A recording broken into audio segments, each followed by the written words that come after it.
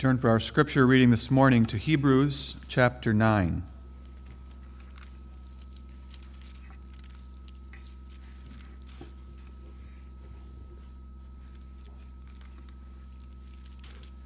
Hebrews chapter 9.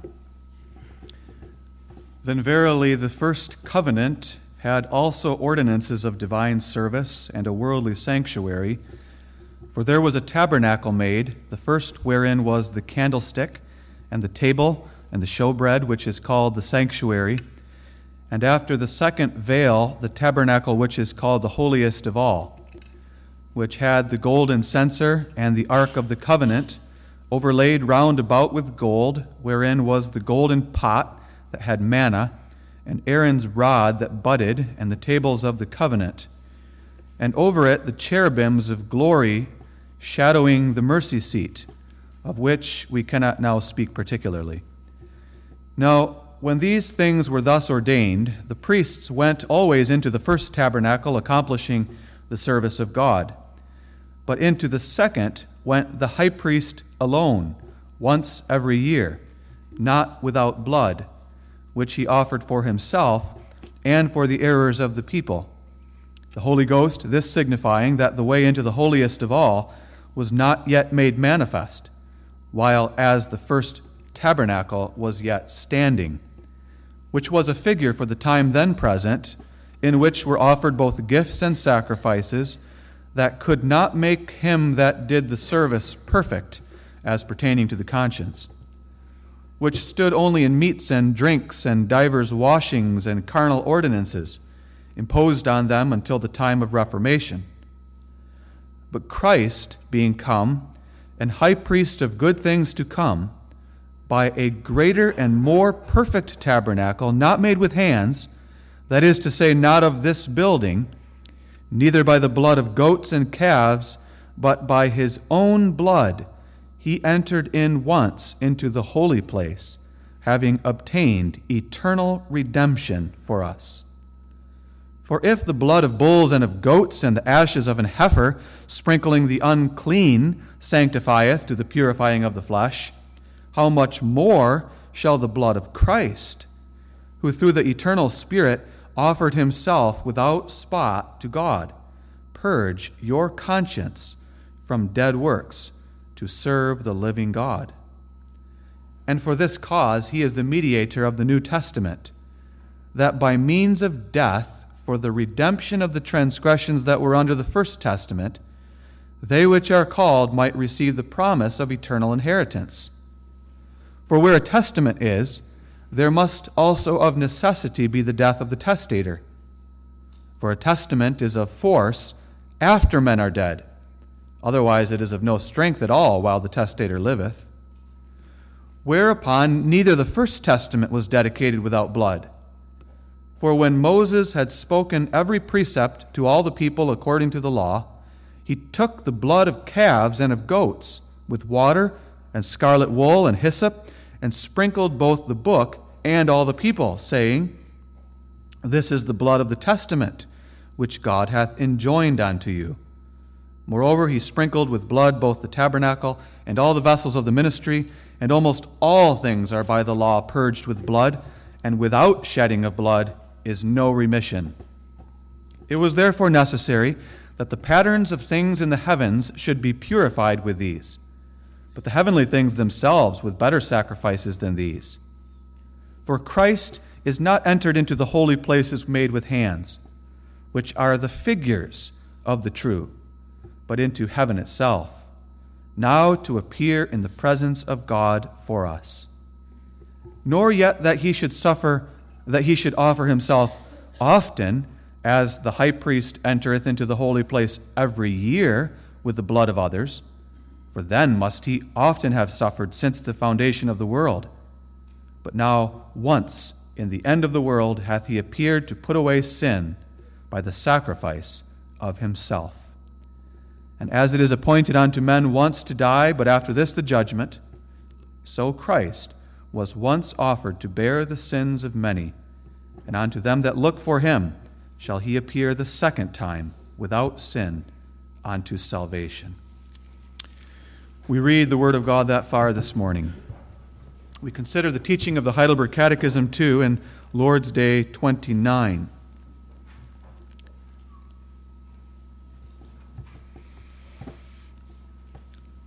When we considered Lord's Day 28, we only looked at the first two questions and answers. So we begin by looking at question 77. Where has Christ promised that he will as certainly feed and nourish believers with his body and blood as they eat of this broken bread and drink of this cup? In the institution of the supper, which is thus expressed, the Lord Jesus, the same night in which he was betrayed, took bread, and when he had given thanks, he brake it and said, "Take, eat, this is my body which is broken for you. This do in remembrance of me." After the same manner also he took the cup when he had supped, saying, "This cup is the New Testament in my blood. This do ye as often as ye drink it in remembrance of me. For as often as ye eat this bread and drink this cup, ye do show the Lord's death till he come." This promise is repeated by the Holy Apostle Paul, where he says, "The cup of blessing which we bless, is it not the communion of the blood of Christ? The bread which we break, is it not the communion of the blood of Christ? For we, being many, are one bread and one body, because we are all partakers of that one bread." Do then the bread and wine become the very body and blood of Christ? Not at all. But as the water in baptism is not changed into the blood of Christ, neither is the washing away of sin itself, being only the sign and confirmation thereof appointed of God, so the bread in the Lord's Supper is not changed into the very body of Christ, though agreeably to the nature and properties of sacraments, it is called the body of Christ. Why then doth Christ call the bread his body, and the cup his blood, or the new covenant in his blood, and Paul the communion of the body and blood of Christ? Christ speaks thus not without great reason, namely, not only thereby to teach us that as the bread and wine support this temporal life, so his crucified body and shed blood are the true meat and drink whereby our souls are fed to eternal life, but more especially by these visible signs and pledges to assure us that we are as really partakers of his true body and blood by the operation of the Holy Ghost, as we receive by the mouths of our bodies these holy signs in remembrance of him, and that all his sufferings and obedience are as certainly ours as if we had in our own persons suffered and made satisfaction for our sins to God.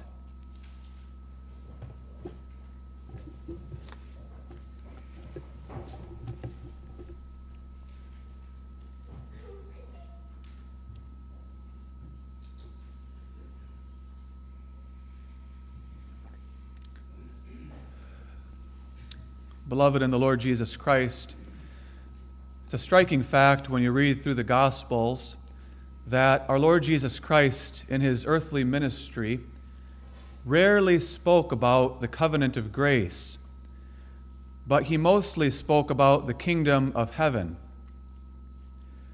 Now, if you have a proper theology, then you know that when Christ spoke about the kingdom of heaven, he was also speaking about the covenant of grace, because the covenant takes the form of a kingdom. Therefore, you're not so troubled by the fact that the covenant is one of the outstanding themes of Scripture, and yet Jesus just doesn't seem to speak that much about it.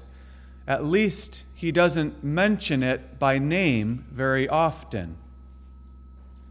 But then it becomes fascinating when you turn to the institution of the Holy Supper, and you find that that night when Jesus was gathered in the upper room with his disciples, when they celebrated the last Passover feast, and he instituted the first Lord's Supper celebration, he mentions the covenant.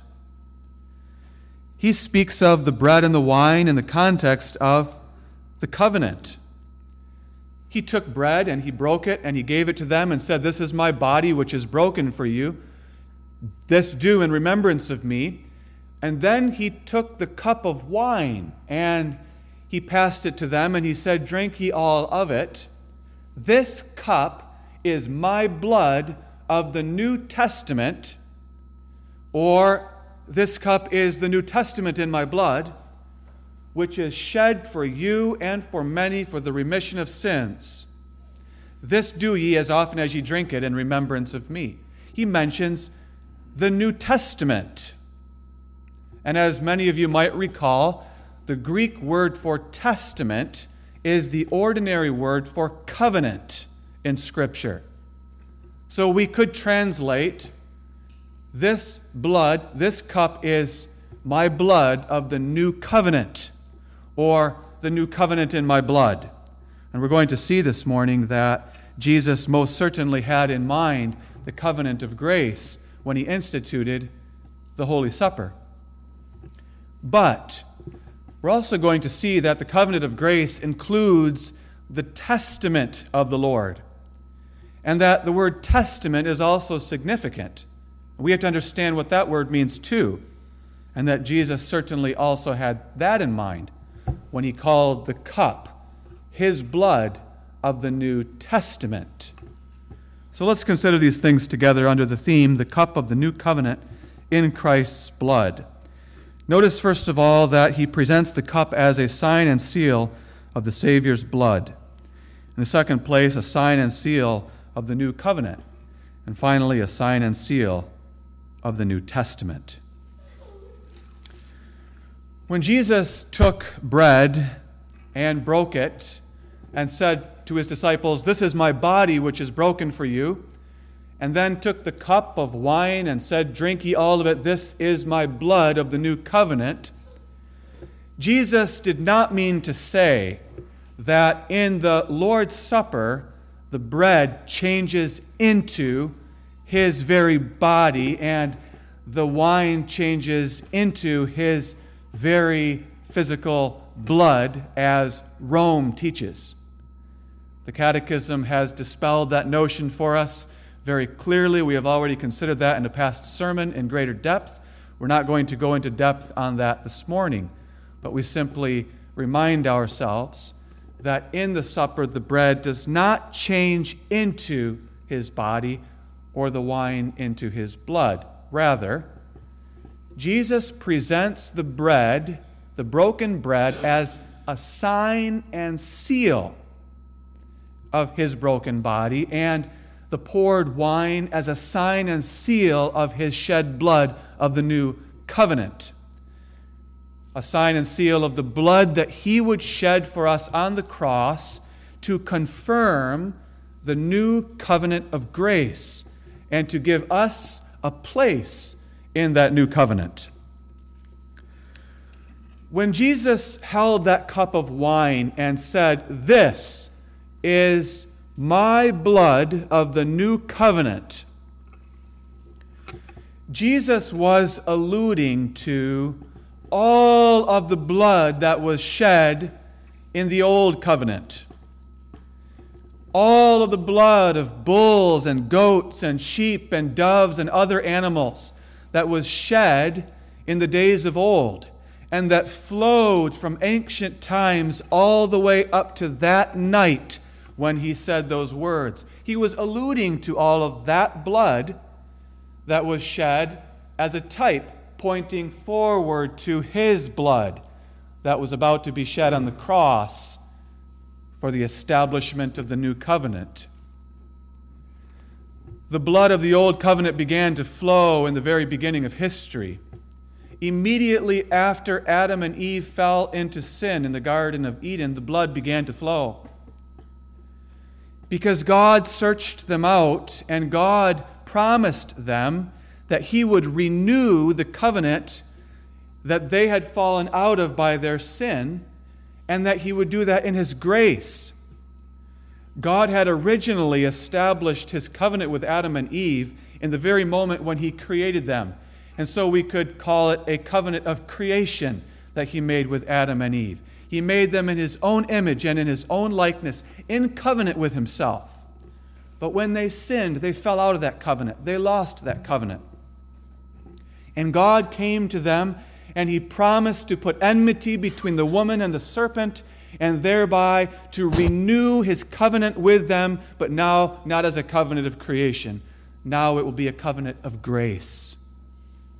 A covenant through the shedding of blood of a Savior who must come for them. And God himself was the first to shed blood when he took animals and slaughtered them there in the Garden of Eden. He shed their blood and took the skins of those animals and wrapped them around Adam and Eve as a picture that blood must be shed. The blood of others must be shed for you to be in covenant with me, because you are sinners. And only in the way of the shedding of blood can sinners be in covenant with the Lord. Adam and Eve had two sons, Cain and Abel, and as you know, Cain and Abel both brought a sacrifice to the Lord, but God hated the sacrifice of Cain, and he received the sacrifice of Abel because Abel offered his sacrifice by faith in the understanding that he was a sinner who could only be in covenant with God through the shedding of blood. And so Abel took one of his precious little lambs, a firstling of his flock, and he shed the blood of that lamb and offered it up as a sacrifice to God by faith and in the hope of the future Savior who would come to shed his blood so that he could be in covenant with God. Noah also understood this. Noah and his family who lived in that wicked and corrupt world, and God had grace upon them and established his covenant with them and took them into the ark and sent the flood of waters that carried the ark out of the old world and into a new world. And when that ark rested on the mountains of Ararat, and Noah and his family and the animals came out of the ark, Noah understood very well what had just happened, that God had redeemed them from destruction through the flood waters that pointed to the blood. And he understood full well, too, that he could only be in covenant with God through the shedding of blood. So he took each one of the clean animals, beasts and birds that he had taken extra of on the ark, and he shed their blood. And he offered them up as sacrifices to the Lord by faith and in hope of the future Savior who would shed his blood for him. Abraham came to understand this truth as well. God chose Abraham and Isaac and Jacob, and he established his covenant with them in the land of Canaan to be a God unto them, and that they would be his people. But then God said to Abraham, I will give you the land of Canaan and to all of your children, even though you're very old. But he gave him a wonder child, Isaac. And then God said to Abraham, now I want you to take your son, your only son, your beloved son Isaac, and I want you to shed his blood. I want you to offer him up as a sacrifice to me. Carry him off to a mountain that I will show you, slaughter him there, offer him up as a burnt sacrifice. And Abraham obeyed. And he took Isaac to the Mount Moriah. And he lifted up his knife, and as he was about to shed the blood of his own son there on that altar, God stopped him. And God provided a ram that was caught in the bushes. And Abraham took that ram and shed the blood of that ram instead of the blood of Isaac. And it was the blood of the ram that flowed off of that altar on Mount Moriah, not the blood of Isaac.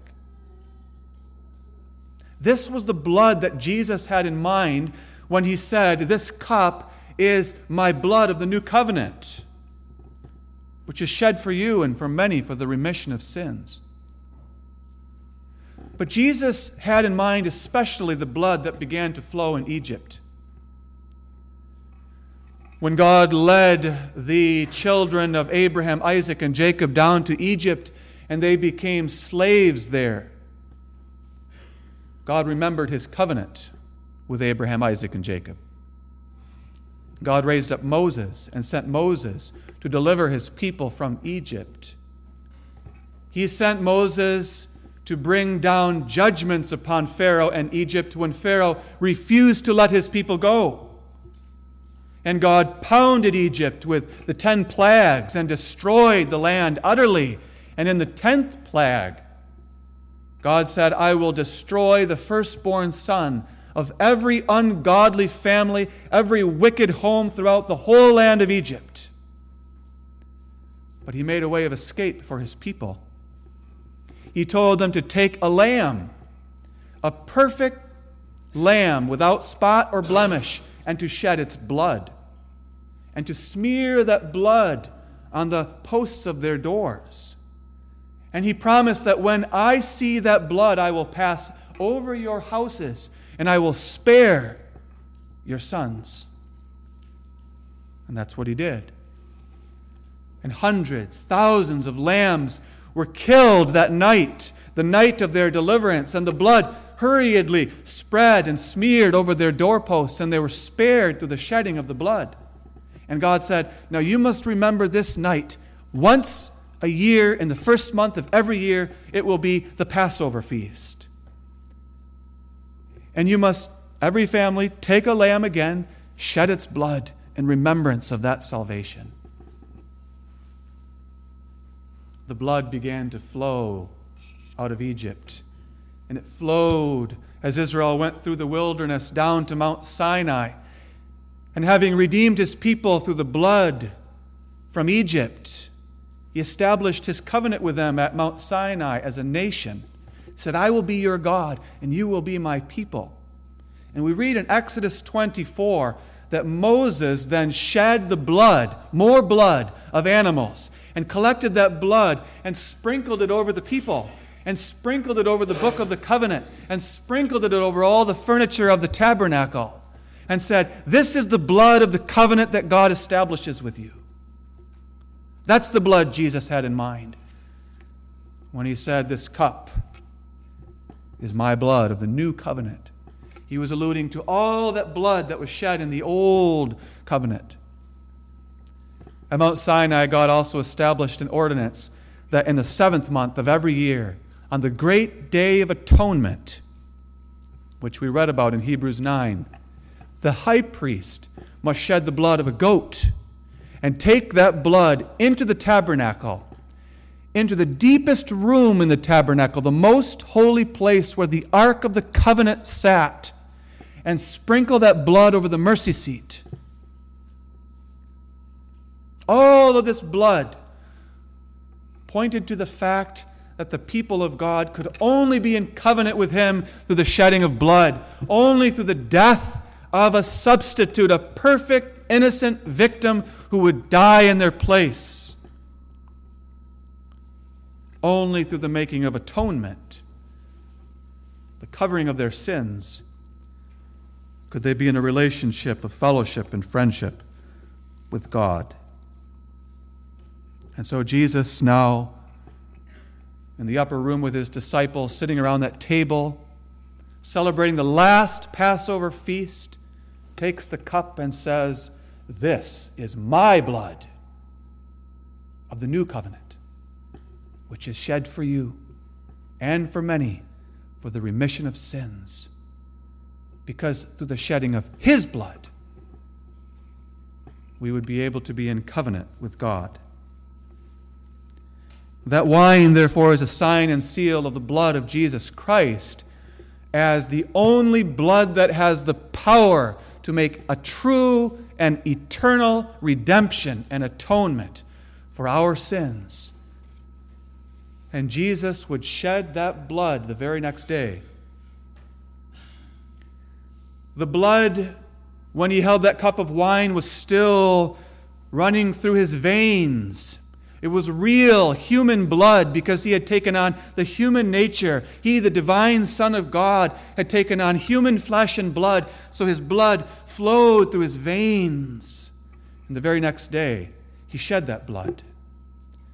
When he gave himself over to those wicked soldiers to place on his head and press on his scalp that crown of thorns, and when he gave his back to the smiters to lash him with that brutal scourge and caused the stripes to be formed on his back and the blood to run down, when he gave his blessed body to be nailed to the cross, that he might fix thereon the handwriting of our sins.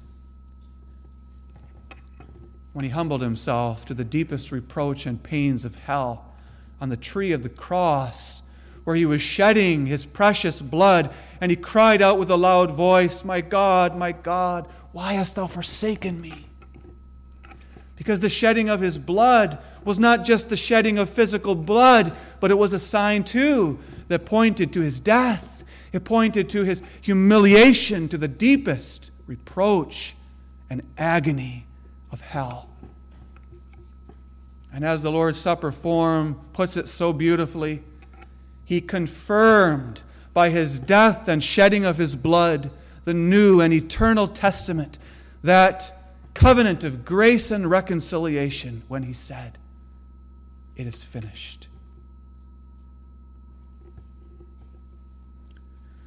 And so, beloved, whenever we gather around the Lord's Supper table, and we pass that tray of those little cups of wine, that wine is a sign and seal of the blood of Jesus Christ, the only blood that has power to atone for our sins and give us entrance into the covenant of grace for all eternity.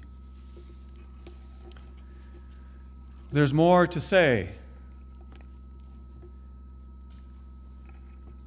What's interesting and perhaps puzzling at times is when we compare the different gospel accounts of the institution of the Lord's Supper.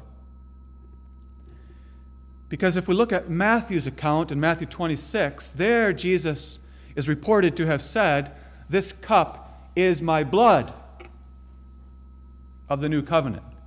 But if you turn to Luke and if you turn to 1 Corinthians 11, Jesus is reported to have said, "This cup is the new covenant in my blood." That's a bit puzzling. We don't need to puzzle ourselves too much about it. We can see that these are in perfect harmony with one another, and that perhaps our Lord said both. He also wants us to understand, you see, that the cup of wine in the Lord's Supper is not only a sign and seal of his blood, but it is also a sign and seal of the covenant itself. The covenant itself. And the Catechism captures that in question 79 when it asks, "Why doth Christ call the bread his body and the cup his blood, or the new covenant in his blood?" He calls it both. He calls it his blood, and he calls it the new covenant in his blood. What is the new covenant? The new covenant is the same as the old covenant in essence. The Reformed faith and tradition has always emphasized the unity of the covenants. That whereas God established a covenant of creation with Adam and Eve, and that was lost in the fall, from that point, God has been establishing his covenant of grace from generation to generation. So that the old covenant and the new covenant are essentially the same covenant. The same as to their essence. Because the essence of the covenant is that marvelous relationship of sweet fellowship and communion that God establishes with us, in which he promises, "I will be your God and you will be my people." And that, beloved, is one of the precious truths that is part of the precious heritage that we have in our churches too.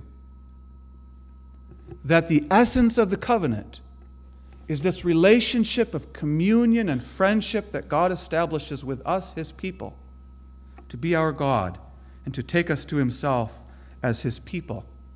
Now, the difference between the old and new covenant is that in the old covenant, God, as it were, kept a distance from his people. There was a relationship there, but he kept his distance from them. And he was known by his people as the high and lofty one who inhabits eternity, the Lord of hosts, the great and the terrible God. He was known by his people as the one who dwells between the cherubim, those crafted, sculpted angels who sat upon the Ark of the Covenant, which rested in the most holy place of the tabernacle. And there was a veil between the most holy place and the holy place, and there was a door between the holy place and the court, and then the people lived outside. So God, in the Old Covenant, as it were, kept a distance from his people. They knew him as their God, but he's far up in the heavens, and he's far deep in the tabernacle. He dwells between the cherubim. He's the holy God, high and holy and righteous, far above us. And we cannot approach unto him because only the high priest may go into the most holy place once per year with the blood of atonement. Furthermore, in the Old Covenant, God kept a certain distance from his people because it was the dispensation of the law. God gave his laws at Mount Sinai to his people. These external laws, law upon law, precept upon precept, the moral law, the ceremonial law, the civil law, all these laws. And God said to his people, if you keep these commandments, you will be blessed. But if you break these commandments, you will be cursed. And when they broke the commandments, they felt the heavy cursing, chastening, wrath, and hand of God upon them. That was the Old Covenant. They were under the law. The Christ had not come yet. The law was their schoolmaster to bring them to Christ. But in the New Covenant, that great, glorious, majestic, holy God has come down to earth and come near to us. He's come so near to us that he has clothed himself in our human nature in the incarnation and was born a babe and lived in this same world that we live in. He came down to this world so that he could be near to us, so that we could see him face to face and have the closest, most intimate fellowship with him. God in the flesh. And he came into the world to redeem us from all those curses that he rained down seemingly upon his people in the Old Covenant. He came to redeem us from the curse of the law by becoming a curse for us, by shedding his blood on the cross to save us from our sins. And having ascended up into glory, he now pours out his Holy Spirit into our hearts, so that whereas in the Old Covenant they had all these laws written, the letter of the law, now there is the Spirit in the heart poured out. And we know God now, not just as this distant, glorious King, but as our Father who loves us through Jesus Christ, his Son. That's the New Covenant. Now Jesus takes that cup and says, this is the new covenant in my blood. That is, this wine is not only a sign and seal of my blood. We get that. That's what we usually think of. The richly colored red wine reminds us of his blood. But that same wine is a sign and seal of the rich, luxuriant blessings of the new covenant. Because wine, after all, is a symbol of the joy of fellowship. The joy that is experienced in the context of fellowship. Wine, in our day and age, has almost become a common thing, almost as common as any other drink. We live in prosperous days, and the wine flows. But we do well to remember a few things about wine. Unlike water, which is a drink that we must consume every day and in large quantities for the health of our bodies. Nobody can deny that. We have to drink water, lots of water. Every day we ought to be drinking water if we want to have good health. We don't need to drink wine every day. And we must not drink wine in large quantities ever. Because God actually forbids us to do that. He actually tells us in His Word, I forbid you to drink wine in large quantities or any other kind of alcohol, because drunkenness is a sin.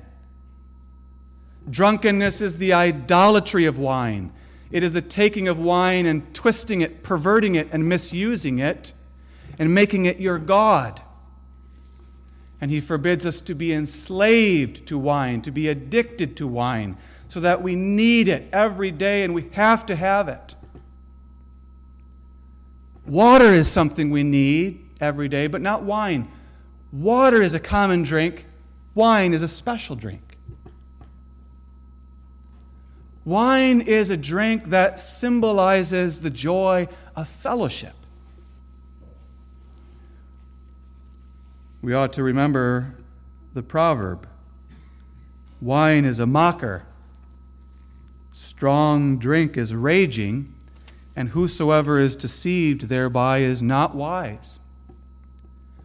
And we ought to remember the warning of Isaiah 5, verse 22, woe unto them that are mighty to drink wine, and men of strength to mingle strong drink. Some Christians have become enslaved to wine in their lives, and they need to repent, and they need to turn from that slavery.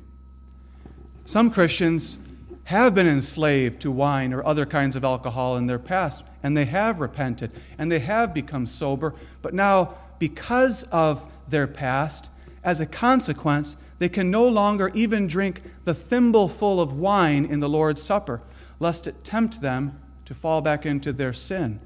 So they can only take the bread and not the wine in the Lord's Supper. So, beloved, the Scriptures exhort us, don't be deceived by wine, lest that happen to you, that you become such a one who cannot even take the wine of the Lord's Supper. Wine is a good gift of God and nothing to be refused if it be received with thanksgiving, because it is sanctified by the word of God and prayer. 1 Timothy. Wine is a good gift, but wine is not a common drink. Wine is a special drink. Wine is a sign of the joy of fellowship, the luxurious, rich fellowship that people enjoy as they sit around a table together. That's the context that we ought to think of with wine. Not an individual with a flask sitting off in the corner somewhere drinking down his wine because he needs it. No, wine is that drink that we enjoy together as we sit around the table together, having fellowship together, enjoying a banquet, a feast, a celebration together. And as we have a glass of wine together, it can actually enhance our experience of fellowship, our conversation, our communion with each other. Psalm 104 says that God gives us wine that makes glad the heart of man. Wine makes glad the heart of man. Water doesn't do that. Water quenches your thirst, but wine makes glad the heart of man. Now, think of all that symbolism of wine. And Jesus says, this cup of wine in the Lord's Supper is a sign and seal of the new covenant. The wine is a symbol of the covenant. That is, it is a sign of the rich blessings that are ours in the covenant. The rich blessings that are laid out on the table of God's covenant as a banquet of salvation and joy, fellowship with God that will never end. So the Lord's Supper has bread and wine. Catechism asks us, why does Christ call the bread his body, and why does he call the wine his blood or the new covenant in his blood. Not because the bread changes into his body, not because the wine changes into his blood, but because the bread is a sign and seal by which Christ teaches us something. The bread teaches us. Just as we eat bread and it nourishes our body as we sit around that banquet table of the Lord, so his crucified body nourishes our souls unto everlasting life. But especially, the bread gives us a promise, a pledge, a guarantee by which he assures us that just as I am given this bread and I eat this bread, I am nourished unto everlasting life. Not just everybody else, but me. It's a promise that is personal to me, that Christ nourishes my soul with his crucifixion and sufferings and death. And that therefore I have a seat at the table of God, the table of his covenant. Not because of anything I've done, but through Christ, through his broken body, I have a seat in the covenant of grace. And then the wine. When it comes to the wine, he is teaching us, as we've seen, that just as wine makes glad the heart of man and is a symbol of the joy of fellowship, so also the wine of the Lord's Supper points us to the fellowship and joy that is ours with God in his covenant. When Jesus instituted the supper, he actually said, I'm not going to drink this wine anymore until I come into the kingdom of heaven. And what he meant to say was, when we all get there, it's going to be like a great celebration, a banquet of wine that will last for all eternity. Not the way the drunkard might dream of that, an eternity of drinking. No. But the way the sober, believing child of God thinks of wine as a symbol of fellowship with God's people and with God. And there's an assurance that as I am given this little cup and I drink it, that sweet joy of fellowship is going to be mine and not just others. Finally, I said that the word for covenant can also be translated testament. In God's covenant, he also gives a testament. Now, when we hear the word testament, we probably think of the Old and New Testaments of the Bible. We think of the word testament as if it means part 1 and part 2. The Old Testament is part 1 and New Testament is part 2, and we often use the word in that sense. But that's not actually the meaning of the word. We ought to think here of a last will and testament. We ought to think of a man who owns an estate or who owns possessions and properties, and he goes to his lawyer and he draws up a last will and testament, and in that document he expresses the recipients of all of his possessions when he dies. That's a testament. That's what we ought to think of here. And the crucial thing, as we read in Hebrews 9, is that the testator must die before the inheritance can be received. So in the Old Covenant, God made a testament with his people. He made a testament to Abraham, Isaac, and Jacob, and to the children of Israel. And in that testament, God expressed his will to give as an inheritance to his people the whole land of Canaan. I express to you my will that upon death, the whole land of Canaan will be given to you as a free inheritance. And as the apostle makes clear in the passage we read, that Old Testament too was not dedicated without blood. Having made and expressed his will and testament to his people, what followed was the shedding of a lot of blood. And as we saw there at Mount Sinai, Moses shed the blood of many animals and sprinkled it on the people and said, "This is the blood of the new covenant," or of the covenant. And that word can also mean testament. This is the blood of the testament that God is making with you. God's making a promise to you that through this blood, He will give you that inheritance. So that all points to the New Testament, of course. And Jesus now says, this cup is the New Testament in my blood. It's a symbol of my blood. It's a symbol of covenant joy and fellowship. And finally, it's a symbol of the New Testament. In other words, by this little cup of wine, God makes a promise to you that He has written you into His will and testament, that He promises to bequeath to you, upon the death of the testator, an inheritance in the heavenly Canaan. And the one who must die for us to receive that inheritance, of course, is God Himself. God is the testator. God is the one who made the testament. God is our Father, we are His children. God is the one who promises to give us that inheritance in the heavenly Canaan.